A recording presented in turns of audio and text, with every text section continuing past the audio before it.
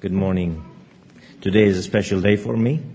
I have my granddaughter Layla with me. I think her grandma would be proud to see her here. I'm going to be reading, Call to Worship is today's from Psalm 51. For the director of music, son of David, when the prophet Nathan came to him after David had committed adultery with Bathsheba, have mercy on me, O God, according to your unfailing love, according to your great compassion, blot out my transgressions, wash away all my iniquity, and cleanse me from my sins. For I know my transgressions and my sin is always before me. Against you only, I have sinned, and done what is evil in your sight, so that you are proved right when you speak and justified when you judge. Surely I was sinful at birth, sinful from the time my mother conceived me.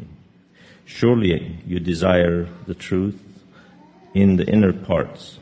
You teach me wisdom in innermost place. Cleanse me with hyssop, and I will be clean.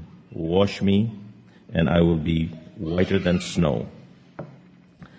Let me hear joy and gladness. Let the bones of you have crushed rejoice. Hide your face from my sins, and blot out my iniquity. Create me a pure heart, O God, and renew a steadfast spirit with me. Do not cast me from your presence, or take me your Holy Spirit from me. Restore me the joy of your salvation, and grant me a willing spirit to sustain me. Good morning. Today's scripture is found in Jonah chapter 3. This is the Old Testament portion of the scripture reading. We find Jonah fresh from his trip through the belly of the whale, or the big fish. Then the word of the Lord came to Jonah a second time. Go to the great city of Nineveh and proclaim to it the message I give you. Jonah obeyed the word of the Lord and went to Nineveh. Now Nineveh was a very large city. It took 3 days to go through it. Jonah began by going a day's journey into the city, proclaiming, 40 more days and Nineveh will be overthrown. The Ninevites believed God. They declared a fast, and all of them, from the greatest to the least, put on sackcloth. When the news reached the king of Nineveh, he rose from his throne, took off his royal robes, covered himself with sackcloth, and sat down in the dust. Then he issued a proclamation in Nineveh. By the decree of the king and his nobles, do not let people or animals, herds or flocks taste anything. Do not let them eat or drink, but let people and animals be covered with sackcloth. Let everyone call urgently on God. Let them give up their evil ways and their violence. Who knows? God may yet relent and with compassion turn from his fierce anger so that we will not perish. When God saw what they did and how they turned from their evil ways, he relented and did not bring on them the destruction he had threatened. Reading from Luke 15, 1-7. Now the tax collectors and sinners were all gathered around to hear Jesus. But the Pharisees and the teachers of the law muttered, "This man welcomes sinners and eats with them." Then Jesus told them this parable. Suppose one of you has 100 sheep and loses one of them. Doesn't he leave the 99 in the open country and go after the lost sheep until he finds it? And when he finds it, he joyfully puts it on his shoulders and goes home. Then he calls his neighbors together and says, "Rejoice with me, I have found my lost sheep." I tell you that in the same way there will be more rejoicing in heaven over the one sinner who repents than over 99 righteous persons who do not need to repent. Now I have the job of pulling all of these things together into some kind of order. Our psalm, as was read, follows an incident in which David has been called on his sin. David exhibits what we would call an attitude of repentance or a sense of turning. He can't undo what has been done. He can only appeal to God's grace and forgiveness and turn from that act. He can't undo the murder of Uriah. He can't undo Bathsheba's pregnancy. He can't undo the damage that's been done to the families involved. The consequence of his sin goes on. And, by the way, as Nathan comes to him and tells him what's going to happen to his own household, he can't undo that either. It's a terrible thing that David has done. And the consequences will be real. But he can turn from his attitude. He can turn from his thought of evil. He can turn from the sin he practiced into a different path. It's a choice he's going to make. And part of it involves transformation. The kind of transformation that you and I find impossible to do among ourselves or for ourselves. It's twofold. It's the turning of an unresponsive heart, a heart of stone, into a heart that can respond, a heart of flesh. That's a miracle. And it's a gift. And the second part is, once that miracle has occurred, that we're able to respond, making the choice with our newly formed hearts of flesh to follow not after our own desires, but to follow after the will and way of God. That's the two parts. David wants to have a responsive heart. That's his heart for God. And having made catastrophic choices, he wants to turn from those choices back to the grace and love of the God who gave him a responsive heart to begin with. I want to have a heart after God's own heart. And my best read on what that means, my best understanding at this point, standing in this place now, is that a heart after God's heart is a heart of flesh willing to pursue the heart of God. That's it. Nothing in there about arrival. Nothing in there about perfection. Nothing in there about falls and redemption. It's all going to happen. But the heart is for God. Our second story is one of a prophet who decided his assignment wasn't for him. He was a true prophet.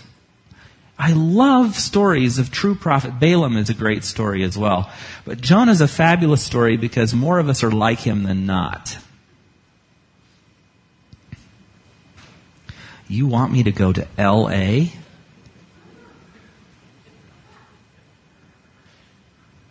You got to be kidding. Why, there are all manner of people down there. And let's tick off our prejudices. Tick, tick, tick, tick, tick. Really? I understand the streets aren't safe down there. God says, I got 3 million people there. I love them. Go. It's not easy, is it? So Jonah gets this call, go to Assyria. They're enemies to begin with. Now go to the biggest town in Assyria. It takes 3 days just to walk across its breadth. I tell you, that makes Oshkosh look like a little picnic area somewhere. And Richard, we did some walking there, didn't we? Oh, did we do some walking? That's little. Nineveh was a big, big city. A lot of people. Isn't it interesting? No news stations, no television, no cameras or news conferences or presses, no little YouTube video to insert and put online, no telephones. He walks through the streets and says something that if it happened in my neck of the woods, I would be tempted to just watch until he was out of sight to make sure he didn't come vandalize my property. I would assume he was crazy. Repent, for in 40 days the Lord is going to destroy Nineveh. Not a very willing or happy participant in this message. If I were a Ninevite, I would say, who's the Lord? What does repent mean? And why 40 days? I think there's something about ancient Near Eastern cultures that's more connected than we know. They seem to have a sense of who the Lord was.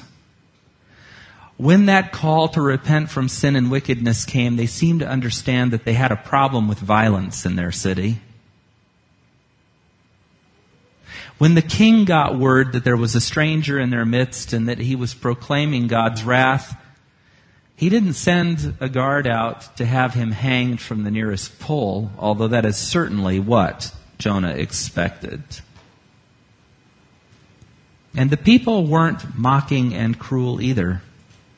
The Apostle Paul was treated worse. Instead, a decree came forth that everybody should fast and pray and take off anything that would smack of pride and cover themselves in the lowliest of cloths, sackcloth. It was like a national holiday for Nineveh declared. And it says they turned from their evil ways. Isn't that beautiful? They repented. God changed his mind. 40 days came and went and there was no destruction.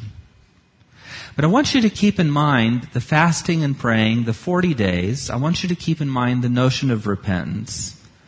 Because we fast forward to Jesus' ministry. He has not yet really begun his ministry. He's led by the Spirit after his baptism into the wilderness where he will be for 40 days and 40 nights to be tested by the devil.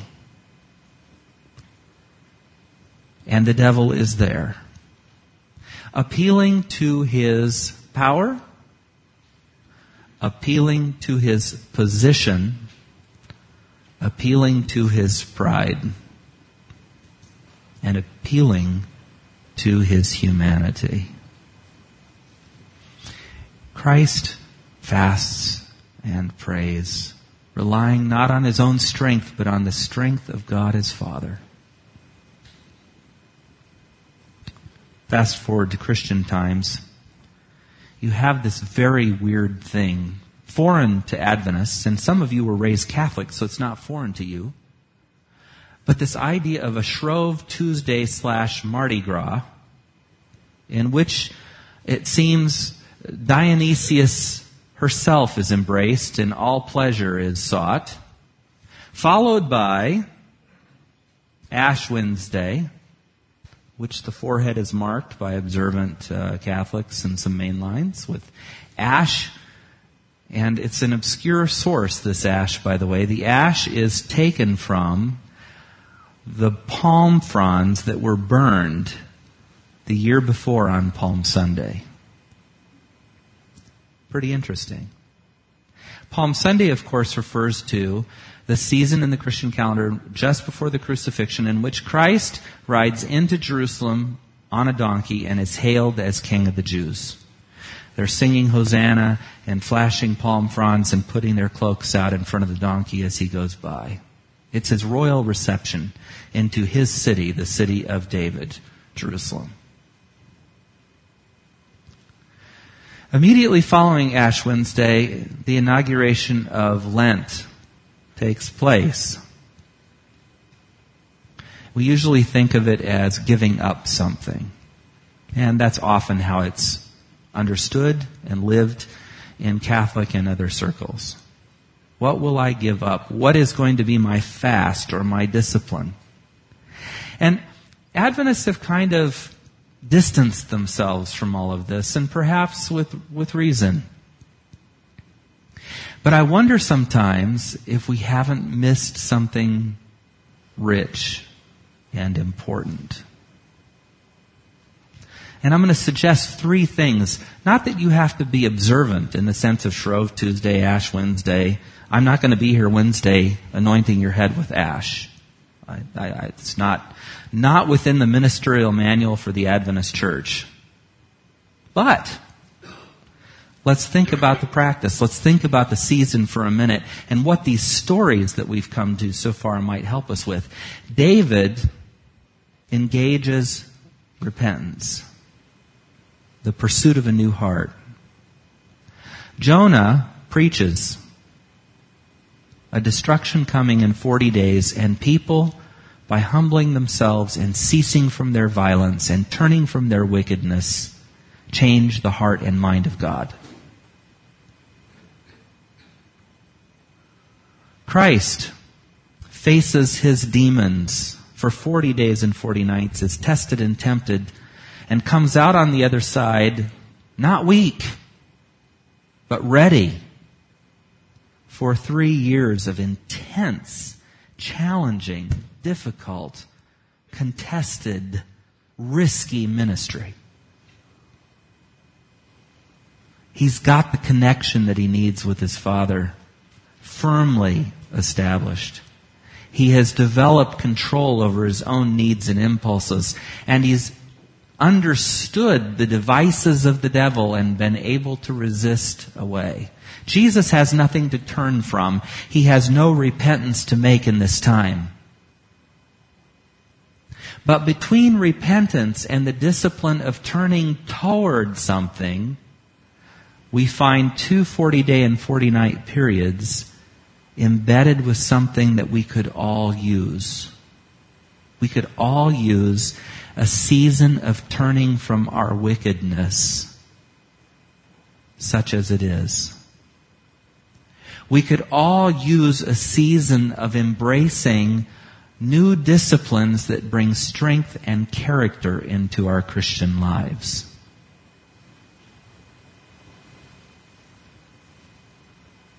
Jesus then tells a story while his ministry is underway in Luke. It was read a minute ago. Don't you know this man eats with sinners and tax collectors, unsavory types? Don't you know that he's guilty by association? Don't you know he's tainted? Don't you know he's been to Los Angeles and Nineveh? We don't want anything to do with him. Jesus said, look, I'm going to tell you a couple stories. Shepherd has 100 sheep and one wanders away. What does he do? He goes to find the sheep. Woman loses a dowry coin. She lights a lamp. She sweeps her whole house. She walks the perimeter. She traces her path to the market and back. She does everything she can until she finds it. And then she calls all of her friends. Yes, they had AT&T back then too. It's an ancient monopoly. And says, I found my lost coin. Rejoice with me. But the best story of them all is the story of a young man tired of his older brother's presence, and you know how older brothers can be, domineering. Who knows? And he was tired of his father's rules. He wasn't going to be the main inheritor anyway. He wasn't the oldest son. And he didn't feel like sticking around for the work that he had to do either. So he made an unusual request. Father, give me my inheritance now. Let's pretend you've died. I have a life to live. And the father says, okay, let me work on that. And he pulls together his share of the inheritance and gives it to the boy. And the boy goes off to a far-off land. The boy is not skilled in money management. The boy doesn't know anything about people and human nature. The boy doesn't have any sense of when to say no. He can't discern who his friends are for real and who his friends are for money. Like many teenagers, he's rebellious. Like many young people, he wants to experiment with what's available out there. And he finds himself in considerable trouble, eventually friendless, homeless, moneyless, helpless, and far away from home. He has messed it up big.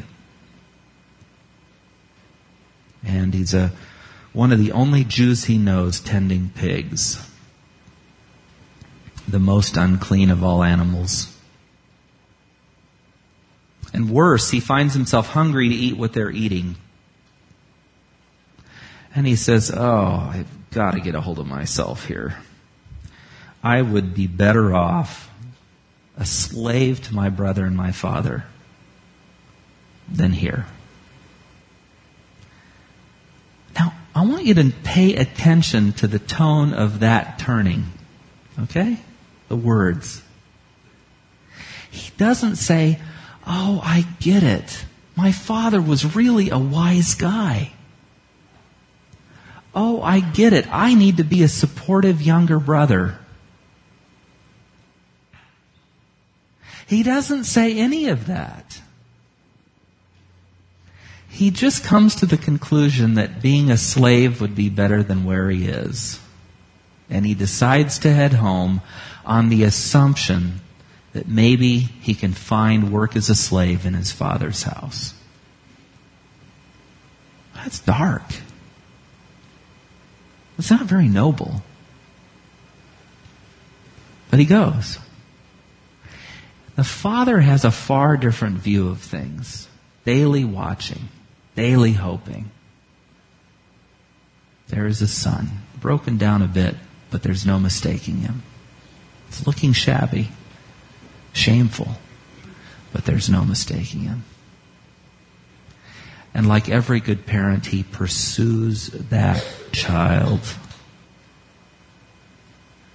running from the house to meet him. He's filthy. He's probably sick. He's probably got more parasites than you can shake a stick at. And he's probably needing a bath in eucalyptus oil.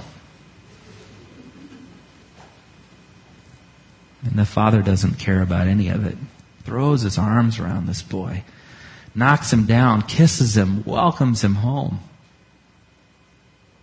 The son has a rehearsed speech. Well, Father, I've not done the right thing, and if you could just make me a slave in your household. Father orders the servants to clean him up. Put a ring on his finger. A ring of belonging. A family seal. Put a cloak over him. Cover him.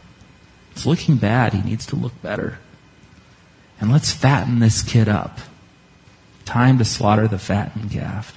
Time to celebrate. That which was lost is found. Repentance doesn't always take really eloquent forms. It means turning around and going home. Do you hear me? It means turning around and going home. And the Father welcomes you. So what does an Adventist have to do with Lent? Everything. Let this be your season of turning around. Let this be your season of engaging the disciplines that will give you the strength to minister. Let this be the season of going to the Father and going home. And in due season, we'll will celebrate the resurrection life of Jesus Christ, in whom we've died and been resurrected to life now and evermore. So, Lord, may this be a season of turning from and a season of engaging and embracing. A season of looking forward. A season of remembrance. That we may be more fully and completely yours. That we may turn from our sins and that which holds us back. That we might serve you more fully. In Jesus' name, amen.